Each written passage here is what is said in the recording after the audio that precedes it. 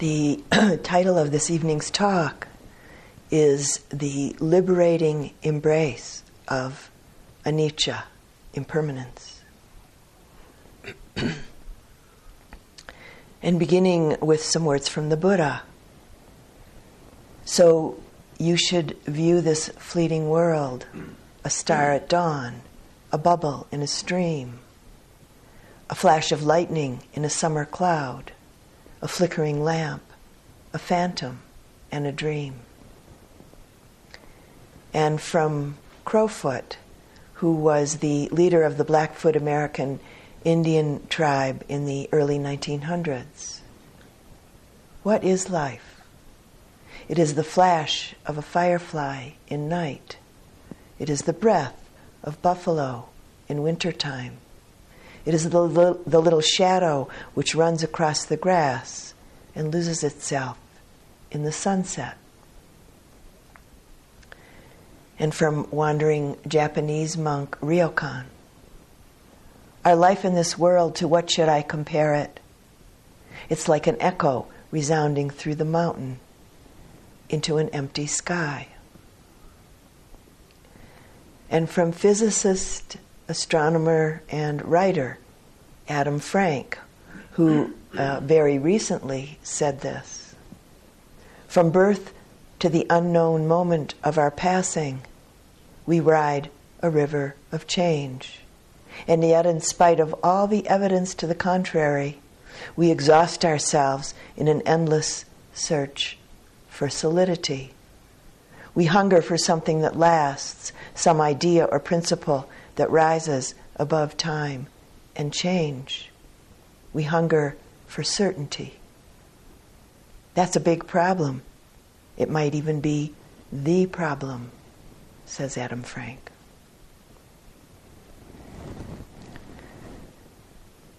A Tibetan monk told me about a place where he grew up in a very isolated area high in the mountains of Tibet, where the people have no access to matches, and of course there's no electricity or gas for light, warmth, and cooking. So for these necessities of life in this part of the world, a fire is necessary. To start a fire without matches every single day is a project.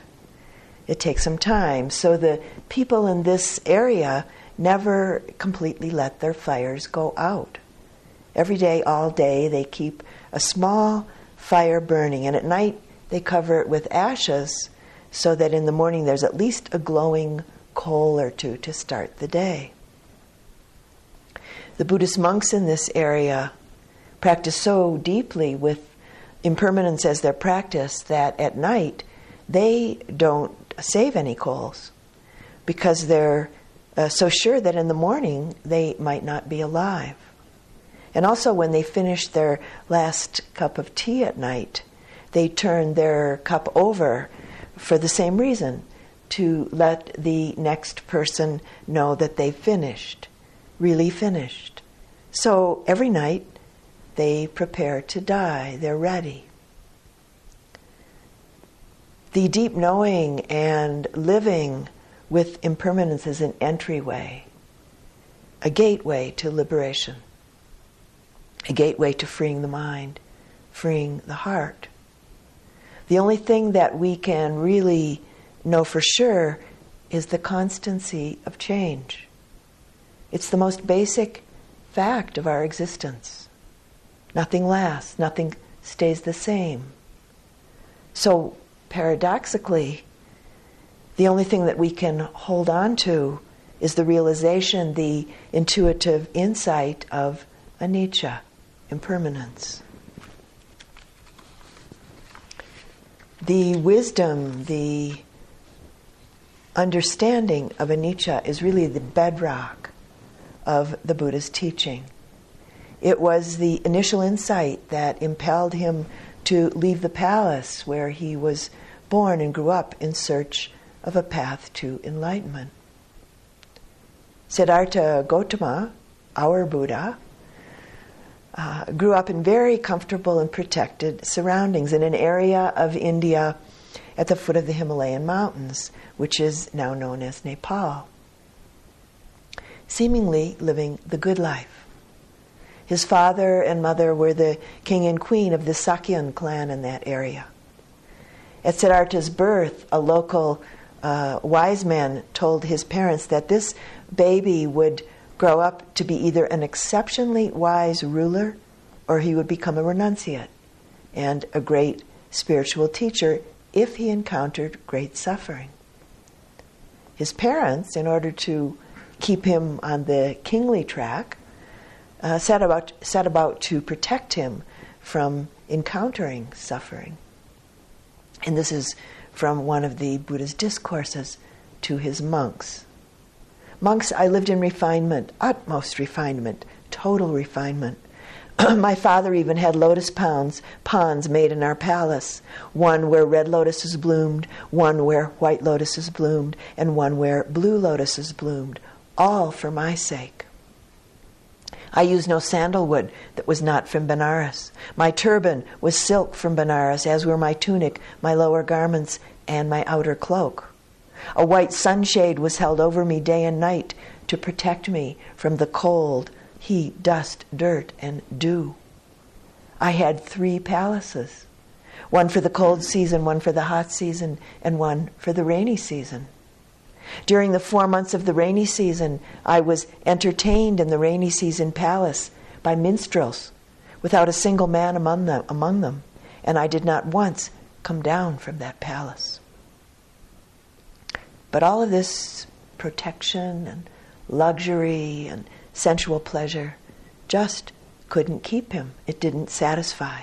And at one point, as young people are wont to do, he wanted to go out beyond the palace walls to see what life was like out there. So he asked his good friend, Channa, who was the chariot driver, to take him for a ride through town. His father heard of this and ordered everything and everyone that might cause some disturbance to his son to be taken off the streets, to be taken out of view. But of course, as we know, it's just not possible to have this kind of control over life. Not long after young Siddhartha and Channa were beyond the palace walls, Siddhartha saw a person walking down the road with a great deal of difficulty and covered with oozing sores. And he'd never seen anything quite like this before. And he asked Channa, "What is this? What's wrong with this person?" And his friend responded, "This is a very sick person.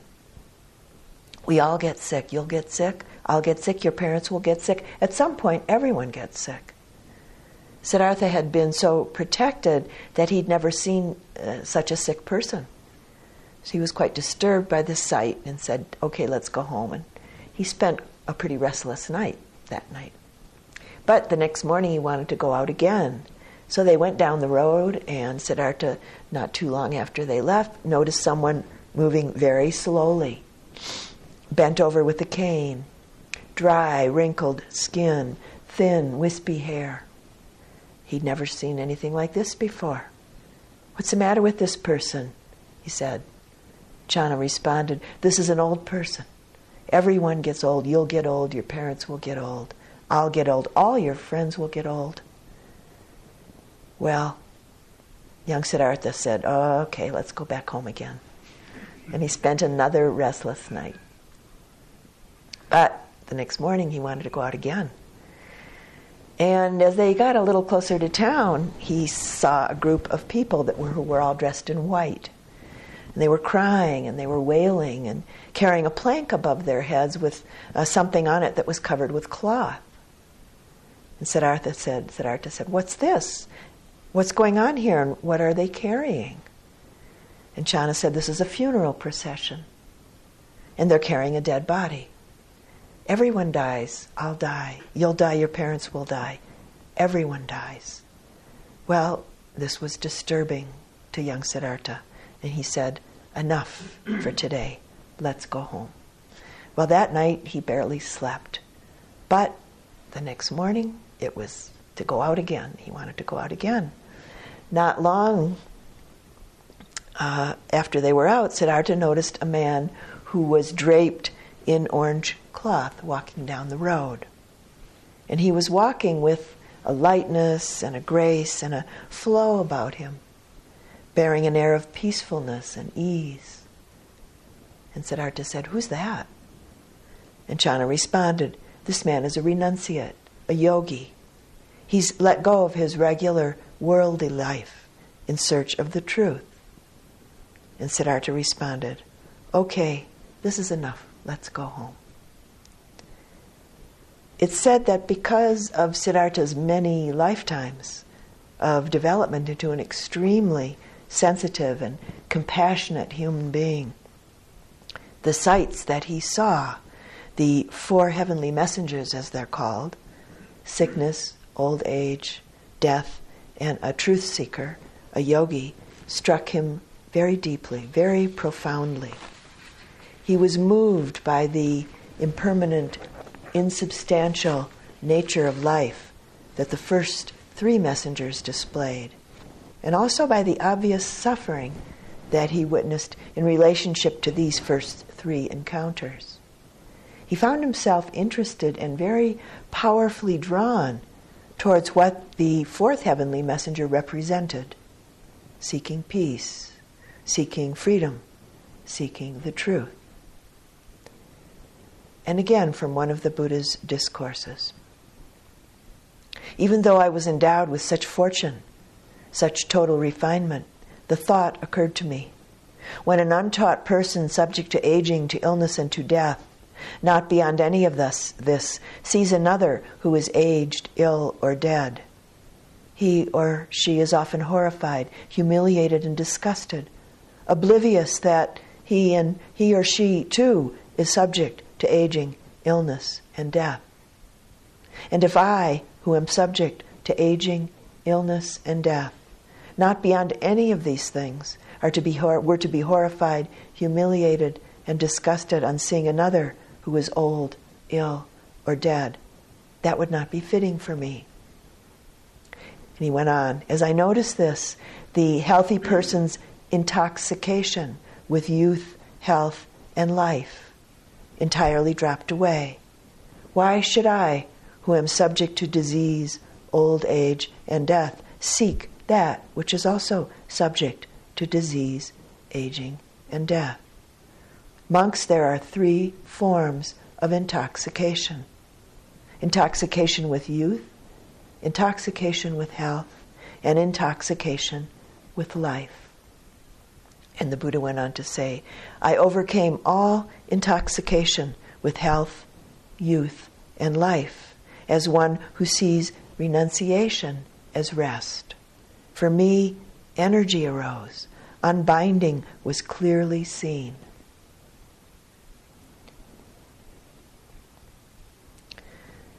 One of the most prevalent myths that we live with, and often quite unconsciously, is the myth that we can control this changing experience we call life.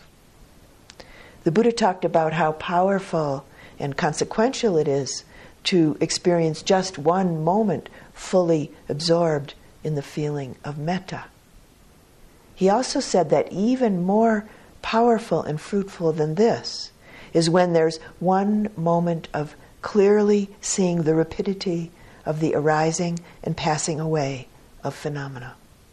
The stage in practice where one knows very clearly and surely the momentary nature of all appearances, the very powerful, direct experience and deep knowing of impermanence.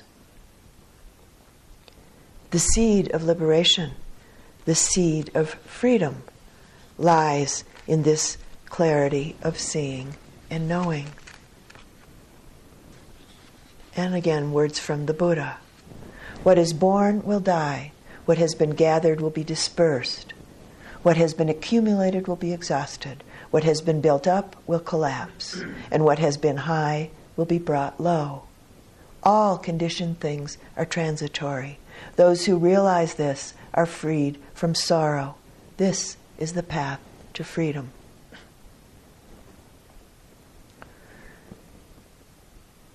Everything in this world, everything in this universe begins and ends, is born and dies, is constantly changing form.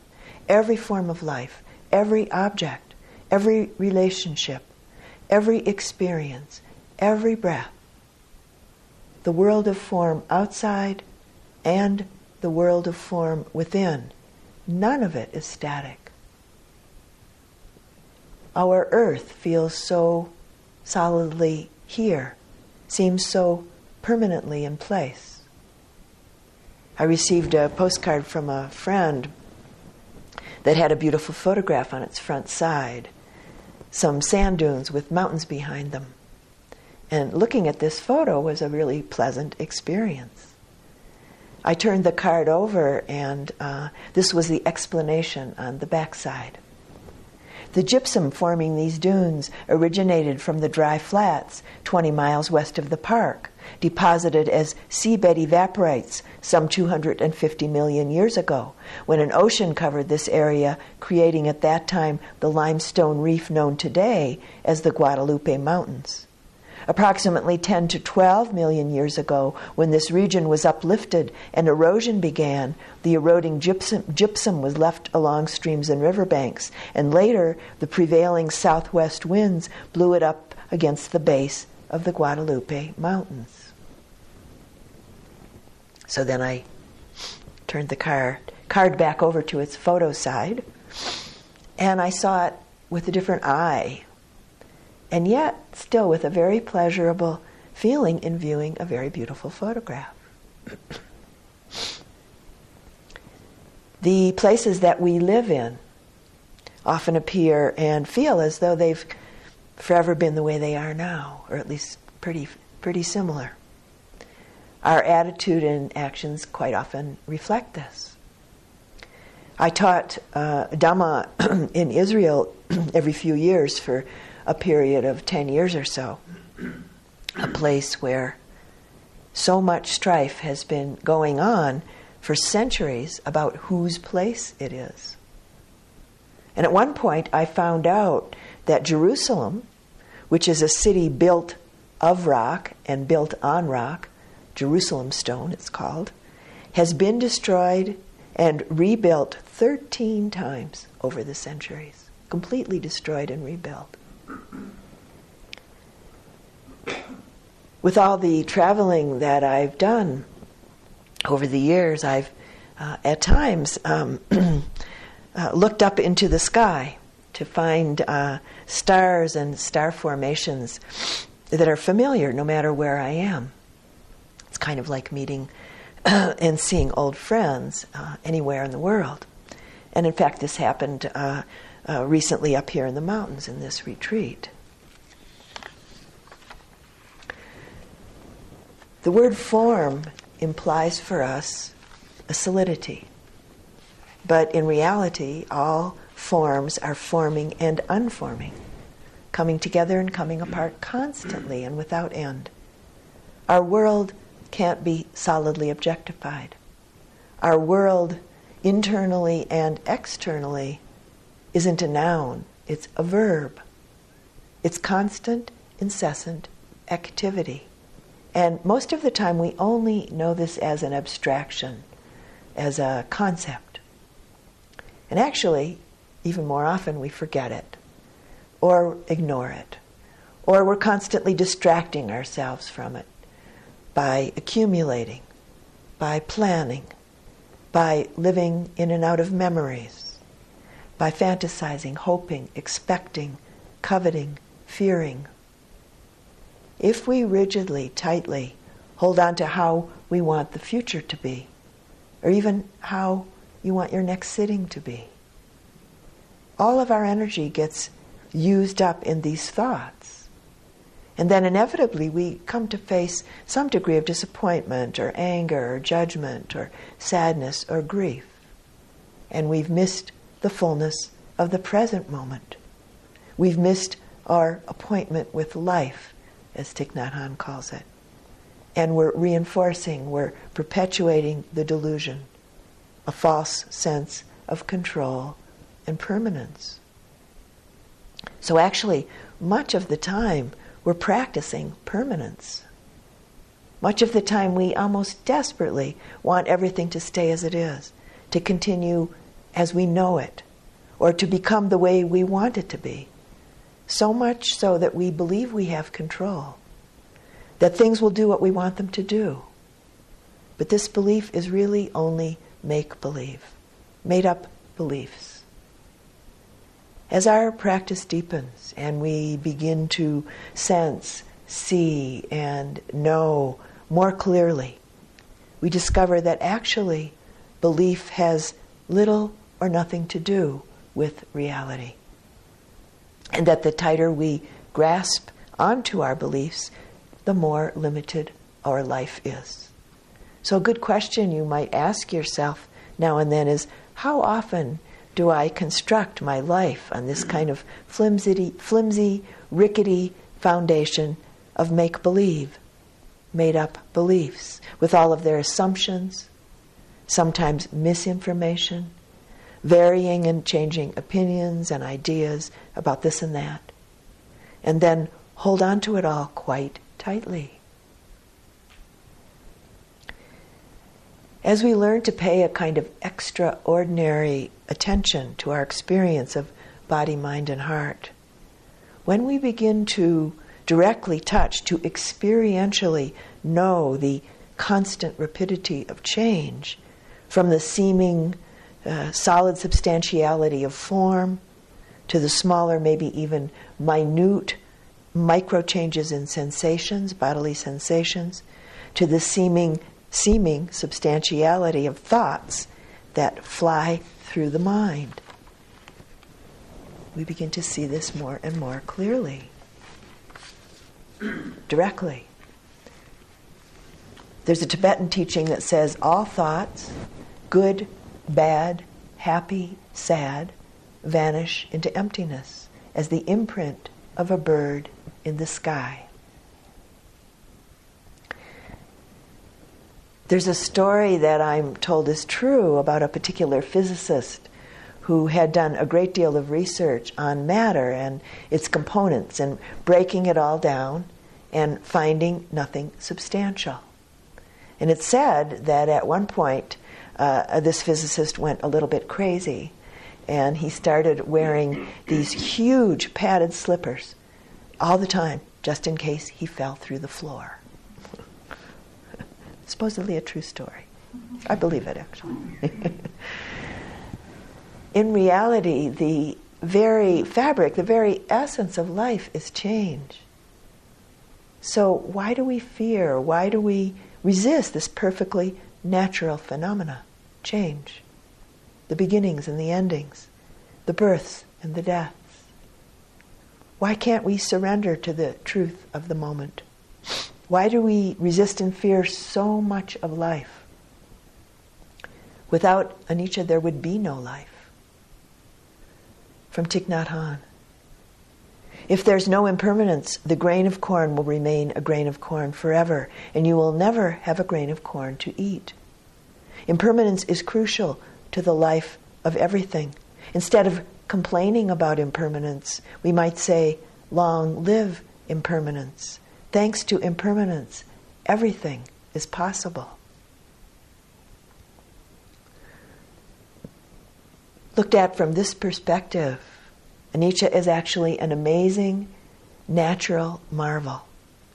The universal movement of the constant change and cycling of all of the life on the planet, and the possibility of immediate presence with the potential joys in this changing process. Not getting caught up, not getting lost and sinking in hopes, fears, attachments, and regrets. We might consider that all of the life on the planet is dying all of the time in similar volume as, for instance, the new life that brings such beauty, joy, and delight to us each spring, and the new day or the new life that greets us every single morning when we wake up. And from William Blake, he who binds himself to a joy does the winged life destroy. But he who kisses the joy as it flies lives in eternity's sunrise.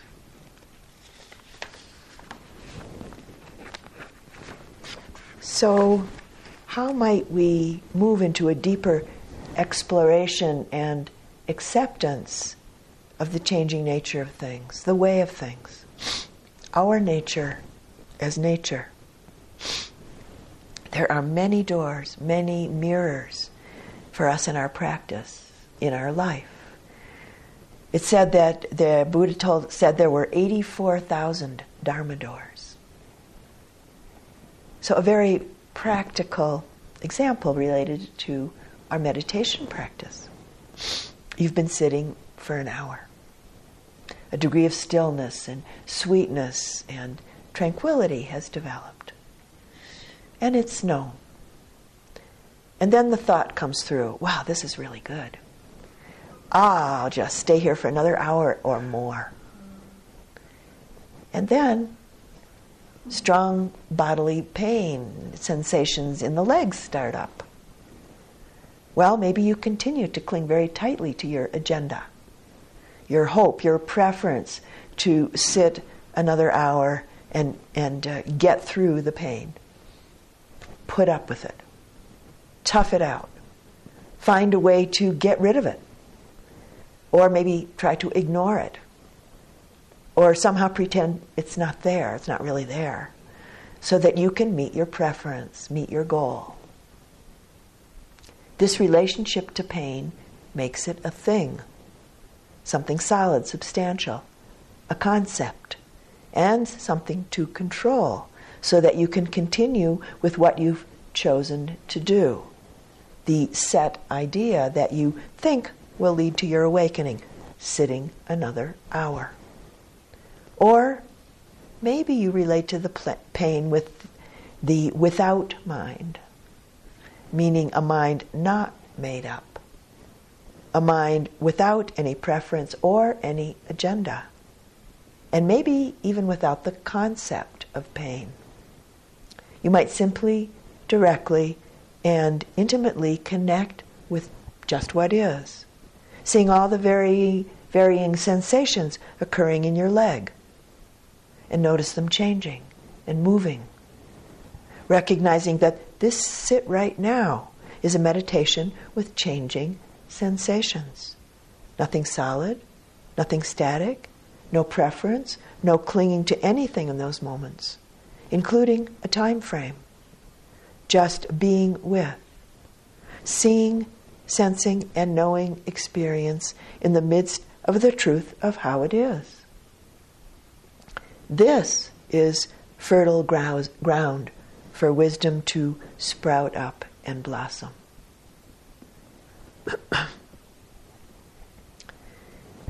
The Dhamma door, the mirror of the changing seasons around us and within us.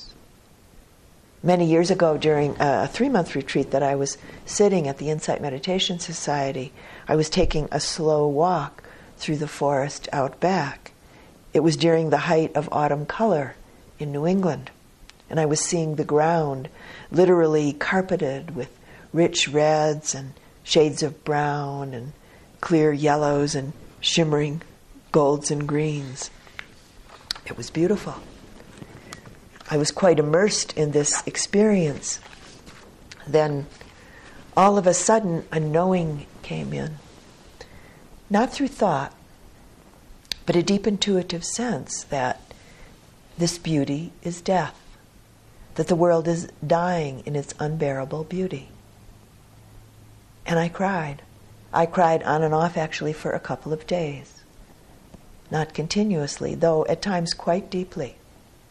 I was grieving the loss of the world, so to say, feeling my heart breaking, and at the same time elated. Though still on a conceptual level to some degree, it was an opening and a release. Soon after this experience, a friend gave me this haiku.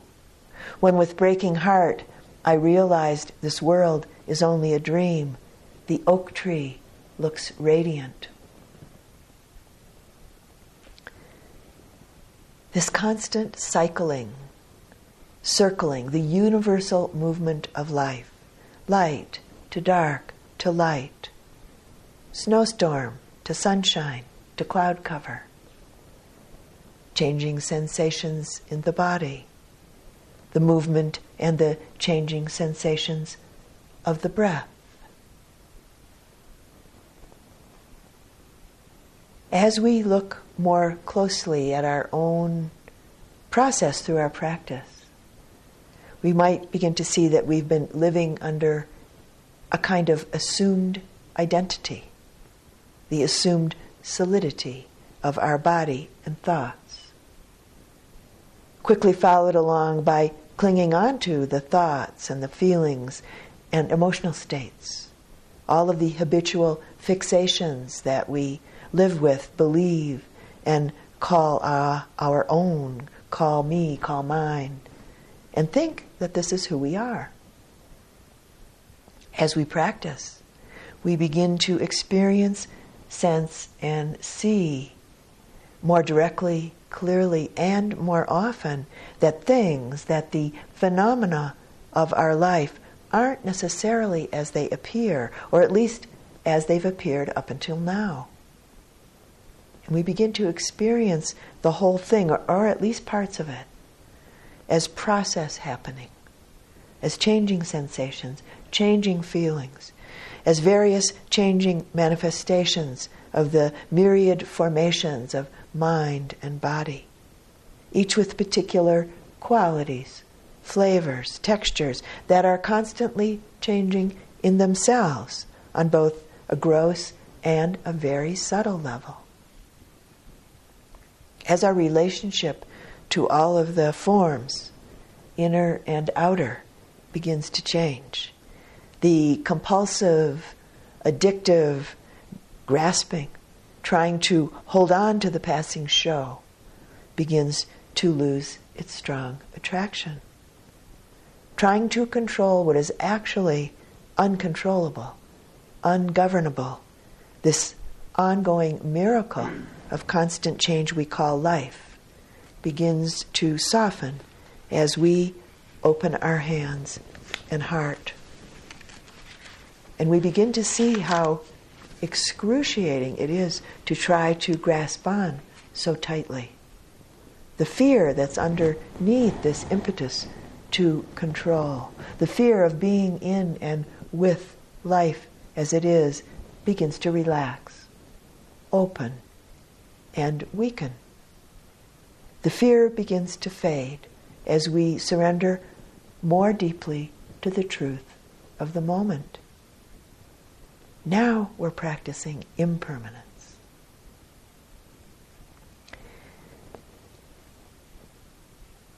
When a particular Dhamma student that I work with began to connect more deeply with the truth of anicca and the understanding that he didn't have any control over the unfolding of events, and as he expressed it, he not only saw more honestly and clearly and began to accept that his day never went just as he planned it, he also began to see and accept that his aging body was really no different than the day.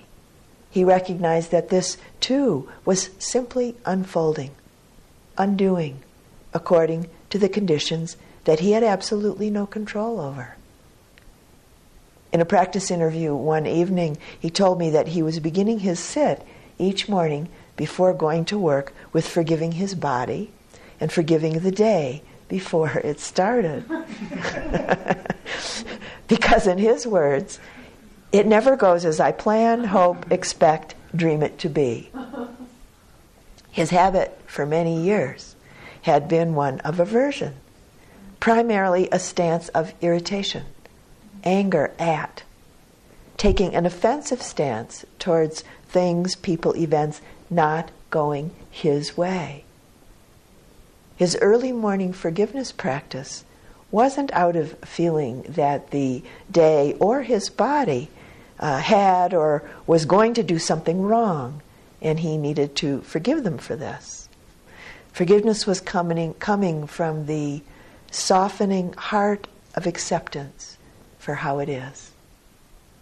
This softening heart was also forgiving itself for the pain that had been experienced for so many years in hardening against how things are, hardening against the truth that things just naturally arise, change, and pass away without end.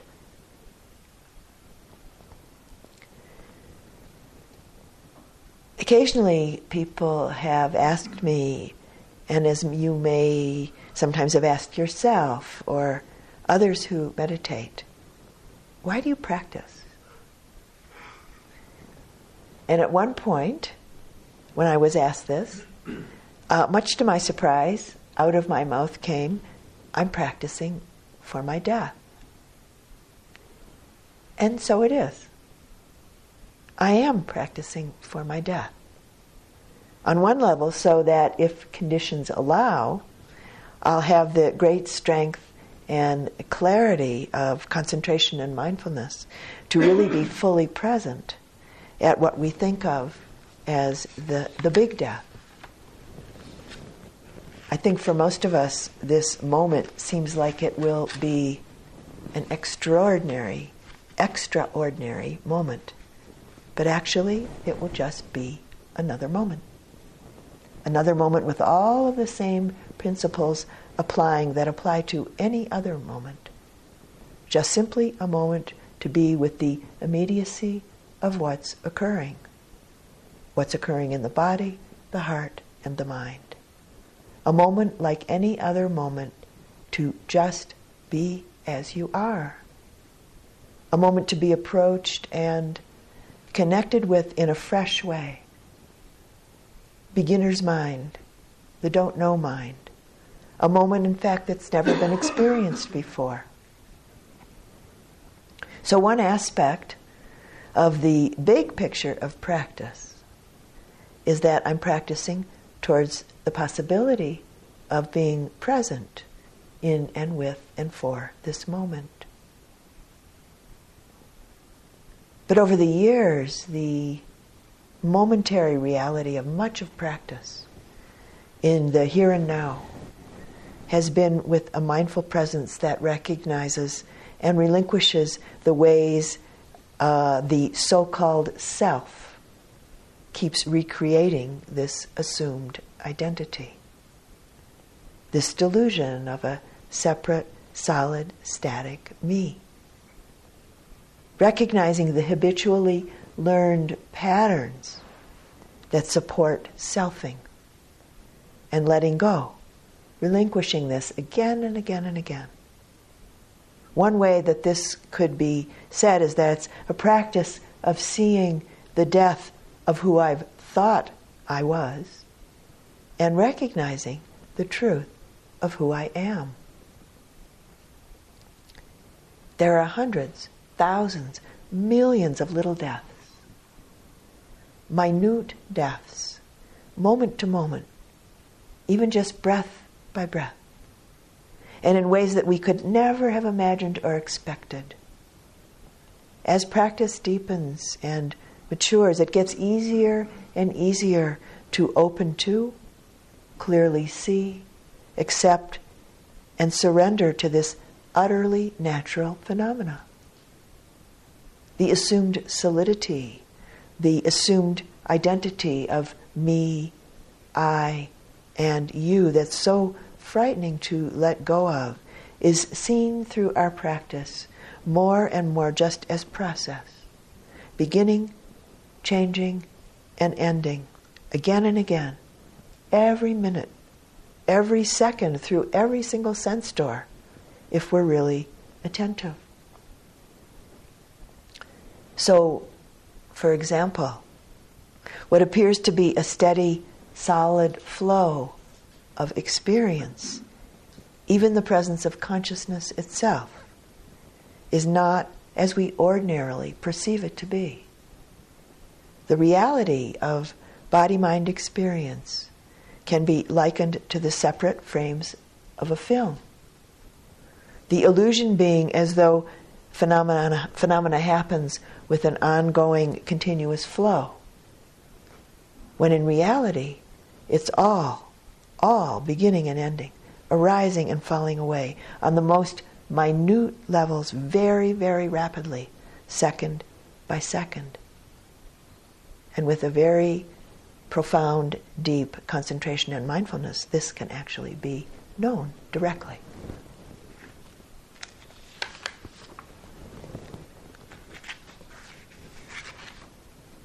The acceptance of change, the acceptance of the forming and unforming, of the birth and the death, is really, truly the acceptance of life and the nature of life. All aspects of who we think we are just keep changing, including what we think we want, what we think we need. Our desires that seem so clear and so strong and so right in any given moment. These too can change quite rapidly, as I'm sure you've noticed at times. As we learn to pay a closer and closer attention, we see that pleasant experience sometimes changes into unpleasant experience, or vice versa. We see that pleasant and unpleasant can very quickly move into likes and dislikes, and then rapidly move into seeming needs or strong rejections. We see that we're momentarily, relatively happy. We're momentarily, relatively unhappy. All relative conditioned states of mind, totally dependent on a whole set of conditions, which are themselves also changing moment to moment.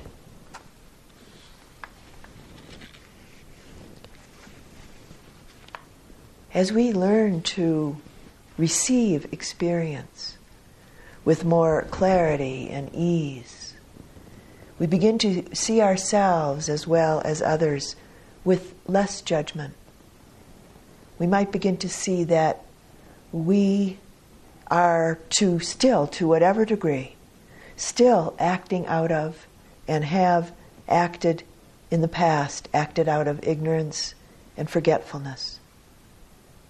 Acted, or more realistically or more accurately, reacted out of old, conditioned, habituated places of suffering, many times ourselves. And so we change. We begin to meet ourself, as well as others, with open-hearted clarity and more compassion. 13th century Zen master Dogen spoke about Buddha nature and its relationship to impermanence. These are his words. We do not just have Buddha nature, we are Buddha nature. When things are seen in their fleetingness and ephemerality, their impermanence, not only is understanding great wisdom born, but also the other pillar of deepest insight, great compassion, impartial care, love that may include one's enemy.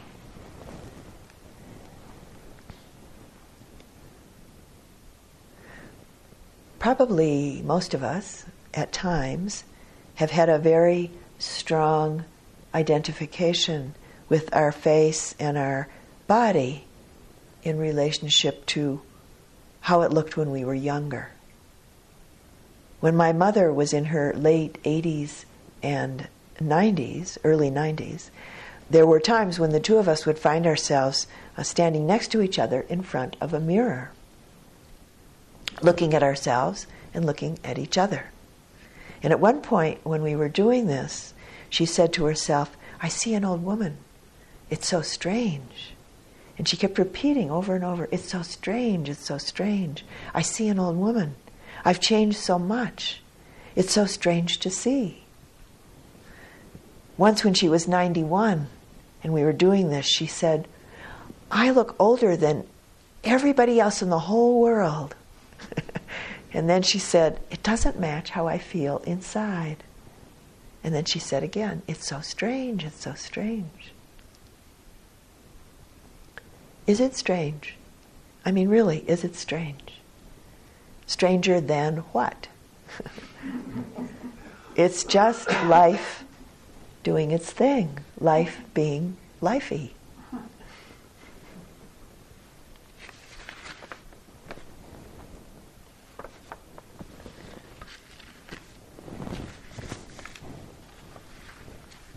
At one point, when I was teaching in Israel, one of the students gave me this poem by an Israeli poet, Rachel Kalfi. It's called Such Tenderness. Such tenderness in our bodies when they abandon us slowly, reluctant to hurt us with a sudden jolt.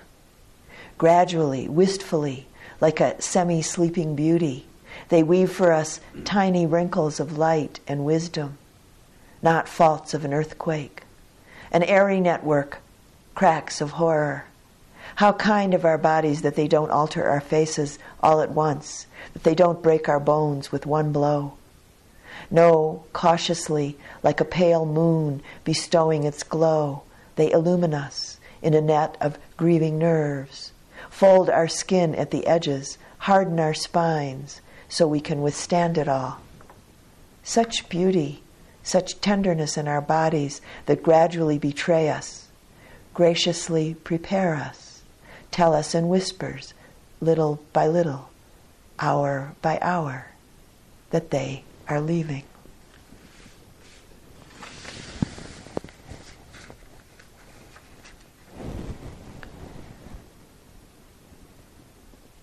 Have you ever looked in the mirror at your face for a long time? Just focused and really looked for a while. It just keeps changing. Keeps on changing. Whose face is this? Who is this face? Who sees?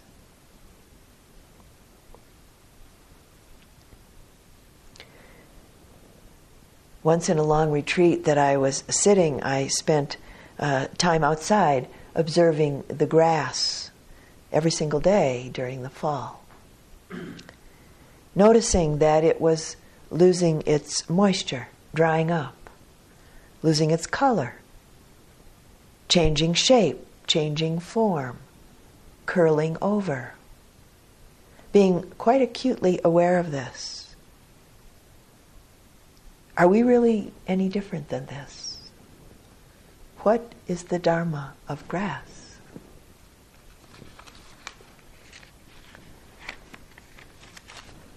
No matter how much moisturizer we use, no matter how many vitamins we take, no matter how many energetic walks we take or how much yoga we do, no matter how much good healthy food we eat, our skin dries out, our hair loses its color, our bodies change shape. No matter who we are or how hard we try, we just don't stay young.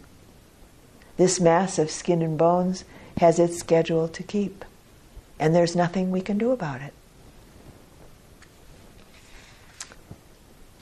And a poem by Liesel Mueller called Fugitive. My life is running away with me. The two of us are in cahoots. I hold still while it paints dark circles under my eyes, streaks my hair gray, stuffs pillows under my dress. In each new room, the mirrors reassure me I'll not be recognized. I'm learning to travel light, like the juice in the power line. My baggage, swallowed by memory, weighs almost nothing. No one suspects its value.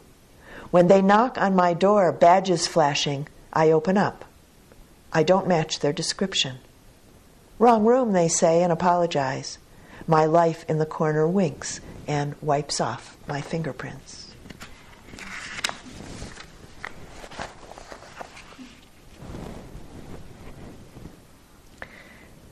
It's hard to see how we can continue to keep what in this culture is almost like a secret. with everything changing and aging and such multitudes doing the dying.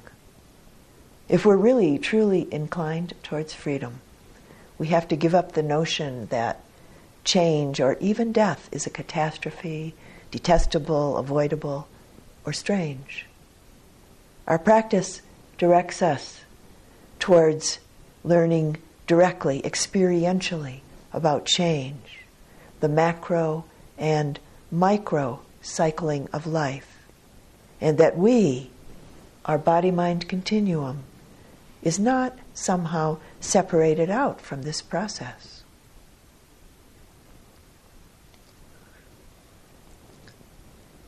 At the age of 18, my closest high school girlfriend and I went to Stratford, Ontario for a few days to see some Shakespearean plays. And on our way home, we were in an automobile accident, and my friend was killed. It was quite amazing. One minute she was alive and driving the car, and we'd had 3 wonderful days together. And the next moment, she was lying in the middle of the highway dying. Myself with just a few scrapes and bruises. And I was washing her dying body with water. And then she was just gone. It was an extremely powerful wake-up call for me.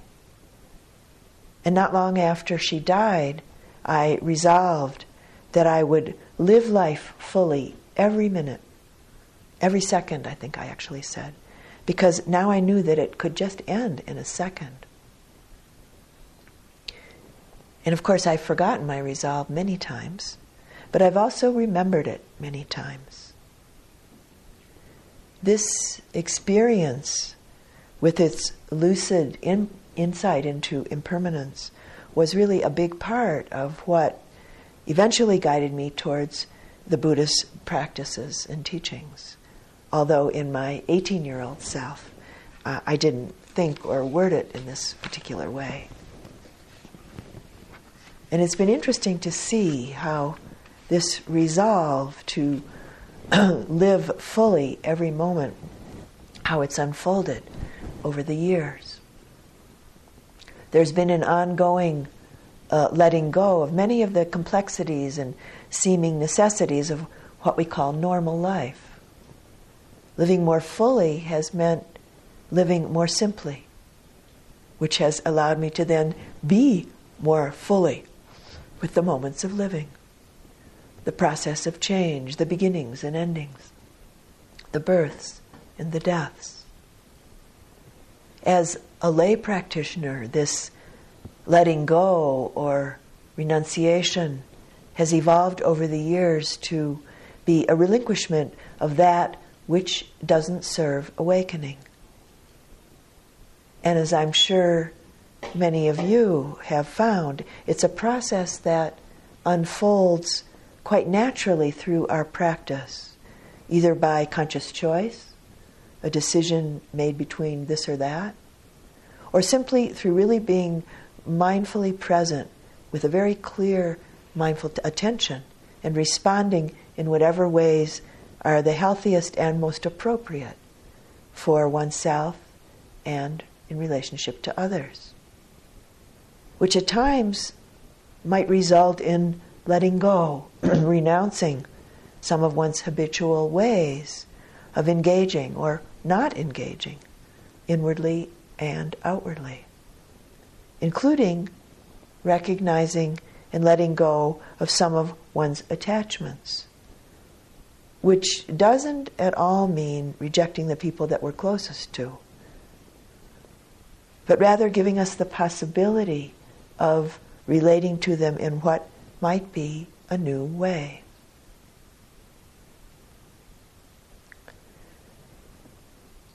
There's a Native American teaching called a Cherokee Feast of Days, and this is one small section of it, called Autumn. Can there be anything more beautiful than the seasons of a tree? A tree stands in beauty from year to year and keeps its grace and dignity. We learn when we watch a tree. It constantly prunes itself, continually sheds any excess. The Buddha said that living a single moment, seeing the impermanence of all conditioned things, is more valuable than living 100 years without seeing it. Clear and sure insight into anicca leads us towards the end of confusion and anguish, and towards understanding the cause of suffering.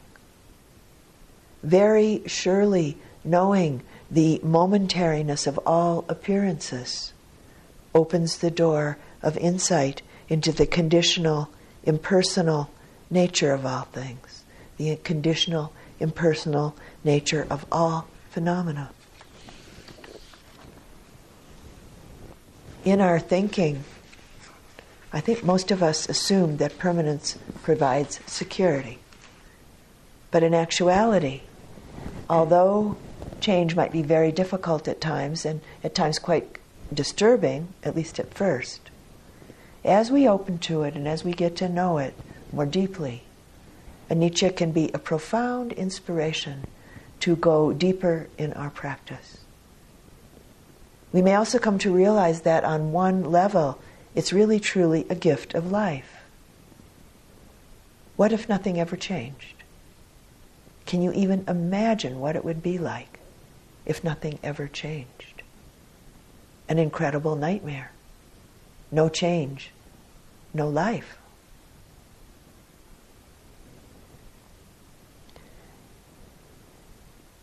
In 1985, my house burned down. Burned to the ground. No one was there when it happened. My 3 adult sons and I were away visiting my mother, who was living in Mexico at the time. A few days after we had arrived at my mother's house, I received a phone call from a friend who lived down the road from our house in the Michigan woods. And he called to tell me that my house had burned to the ground. My first response was denial. I said, "You're kidding." But of course, who would call a friend up long distance on Christmas and make such a joke, you know? So after we finished our brief conversation, I hung up the phone and I cried very hard for about 15 or 20 minutes. And my mother, who was standing right next to me, just held me, put her arms around me and held me, asked no questions whatsoever. And then my brother and I, who was also visiting, sat down and talked. By the end of our 2-hour conversation, the fire turned out to be a gift. I didn't have any things to hold me. I didn't have any more things to bind me anymore. The spiritual path burned its way open for me, so to say. And as some of you know, in Asian countries, it's not at all unusual for people in their 50s and 60s whose family responsibilities are essentially finished to go out and live the rest of their life as a spiritual life. So to make a long story short, about a year after that fire, I ended up going to Asia for a little more than a year and a half, and I practiced quite ardently, quite diligently, and continued this way upon coming back to this country. If it wasn't for that fire, there's a very strong possibility that I wouldn't be here with you now in this way. That huge change was a great gift that's still unwrapping itself. And a haiku from Basho. Since my house burned down, I have a better view of the rising moon.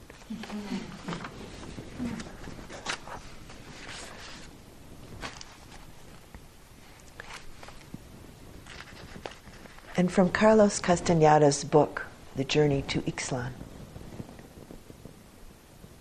The thing to do when you're impatient is to turn to your left and ask advice from your death. An immense amount of pettiness is dropped if your death makes a gesture to you, or if you catch a glimpse of it, or if you just have the feeling that your companion is there watching you. Not long before Carlos Castañeda died, he and 3 of his friends were having lunch together. And this is a little bit of a piece from Michael Ventura, who was one of these 3 friends from that lunch gathering. He was much thinner, older, obviously ill, but for all of his fragility, he seemed much livelier and happier and even funnier. A woman at the table said she loved her job, her husband, and her child, but still she felt a lack. She had no spiritual life. How could she achieve a spiritual life? Answering the woman, Carlos didn't change the lightness or generosity of his manner. Yet a steely thing came into his voice, a tone that made his words pierce all of us. He said that when she got home at night, she should sit in her chair and remember that her child, her husband, everyone she loved, and herself were going to die. And they would die in no particular order, unpredictably. Remember this every night, and you'll soon have a spiritual life, said Carlos.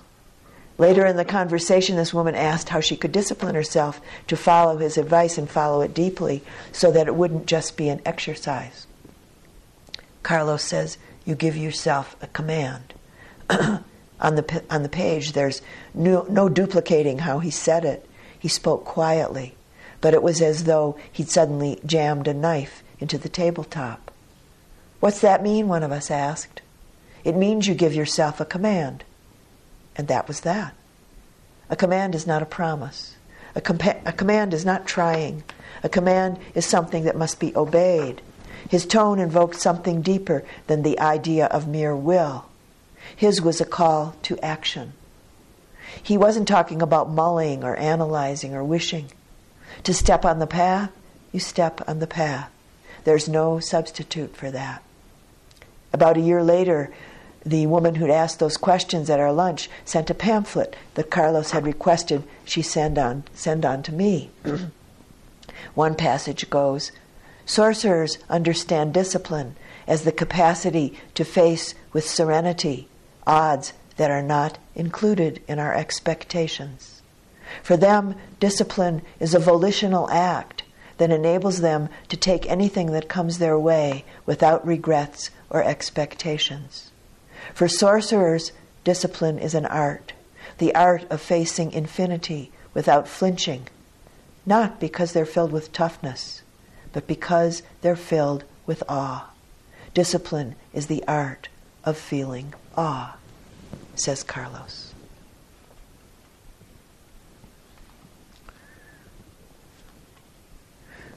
We don't grow in a straight line, but in ascending and descending and tilting circles. And what makes this all bearable is awe.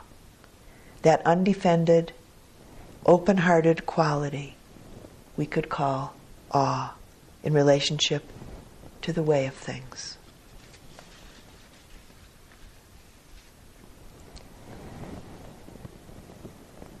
The truth of impermanence is a gateway out of the feeling of separateness. It's a gateway out of the suffering of self-centered existence. We begin to understand that we are intimately woven into this endlessly changing, reflective web of life. And we also begin to really, truly understand the suffering in ourselves and in others. The suffering and the anguish created by trying to hold on in resisting the truth.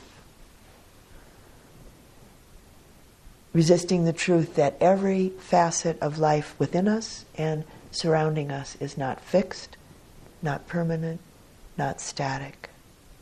We and it are intricately woven together, with everything constantly changing and everything reflecting everything in this many-hued and faceted, jeweled net of life.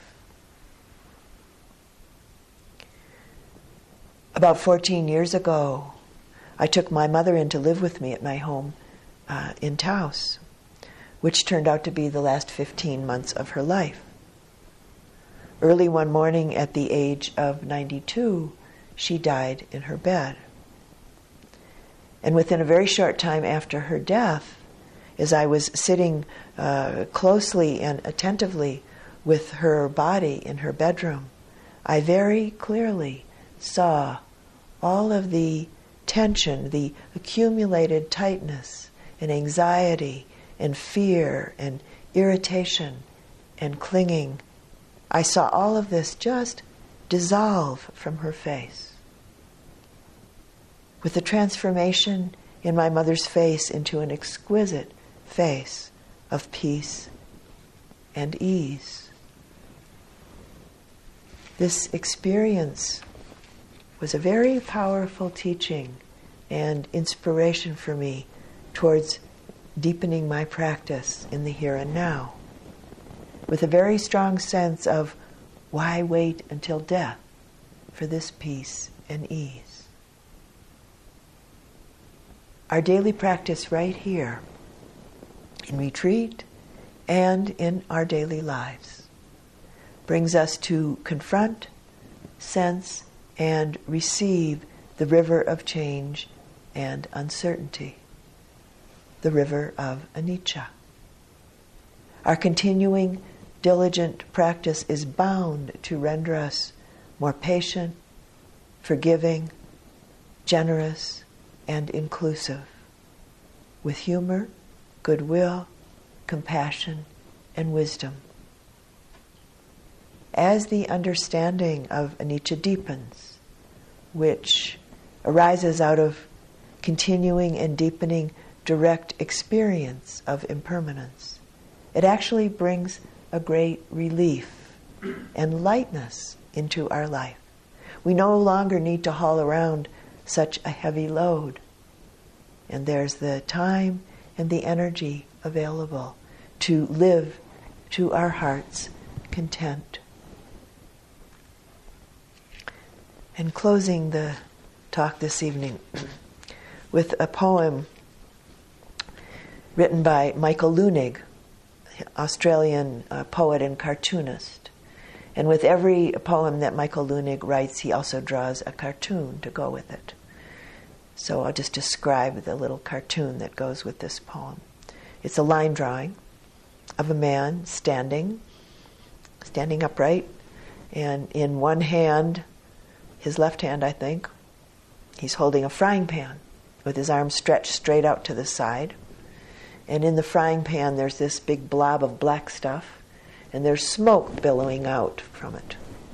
And he's looking, his head is turned, and he's looking right at it with his eyes very wide open. And here's the poem that goes with this little drawing. We give thanks for the invention of the handle. Without it, there would be many things we couldn't hold on to. As for the things we can't hold on to anyway, let us gracefully accept their ungraspable nature. And celebrate all things elusive, fleeting, and intangible. They mystify us and make us receptive to truth and beauty. We celebrate and give thanks. And let's sit for just a moment or two, quietly.